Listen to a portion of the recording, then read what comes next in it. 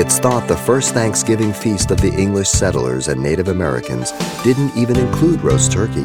Nevertheless, the autumn harvest produced much to be thankful for. But Thanksgiving is an important simple truth of Scripture, says Pastor Xavier Reese. The topic of Thanksgiving is found throughout the Scriptures, but Psalm 100 is the only one that is said to be a psalm of thanksgiving. And this particular psalm reminds each believer of the need to express his gratitude to God for being our Creator and all His goodness towards us.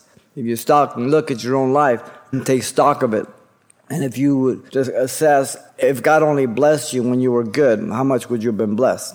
It says God is good. We're good for nothing. We get it backwards sometimes. And just the nature of God and who He is and how patient He is with us, it's amazing. Now the psalm is seen as a doxology from a group of psalms and describes the people in pilgrimage as they approach the temple and worship in a procession to see Yahweh their King. This is Psalm 95 to 99. So many times they would make pilgrimage to Jerusalem. They would go in groups and they would be singing along and making these progressive songs as they approach Jerusalem. Psalm 95 declares the worship of God by the obedience, and it was sung on the Sabbath morning prayer. Psalm 76 is a praise to the Lord to all the earth, by all the nations of the earth, for He is coming to judge the earth. This is what they're singing as they're going along in pilgrimage. Psalm 97 praises God for sovereign judge of the earth. Psalm 98 praises God for salvation for all with song and instruments, for He is coming to judge the earth, much like Psalm 96. There was this understanding with the people of God that even though God was reigning over them and He was moving and directing them through life, He was coming to judge the earth. The judgment of God was proclaimed back in Genesis. Remember the book of Jude. Okay, Enoch prophesied the seventh from Adam. And he prophesied the second coming, not the first coming. He did that in Genesis, okay?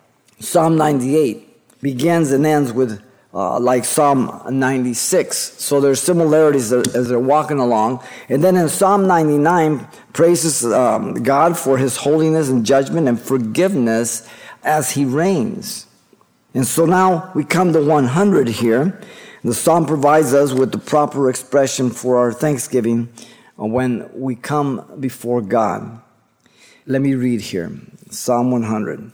Make a joyful shout to the Lord, all you lands. Serve the Lord with gladness. Come before His presence with singing. Know that the Lord, He is God. It is He who has made us and not we ourselves. We are His people and the sheep of His pasture. Enter into His gates with thanksgiving and into His courts with praise. Be thankful to Him and bless His name. For the Lord is good. His mercy is everlasting and His truth endures to all generations. You've been listening to Simple Truths with Pastor Xavier Reese, a daily devotional of the enriching and precious truths found in God's Word. We appreciate you listening each weekday at this time, but you can hear this program again by following the radio listings link at CalvaryChapelPasadena.com. For more on the other ministries at Calvary Chapel Pasadena, visit our website. There you'll find information about weekly events, Pastor Xavier's messages, even online booklets in English and Spanish. It's all at CalvaryChapelPasadena.com. Simple Truths is a radio ministry of Calvary Chapel Pasadena.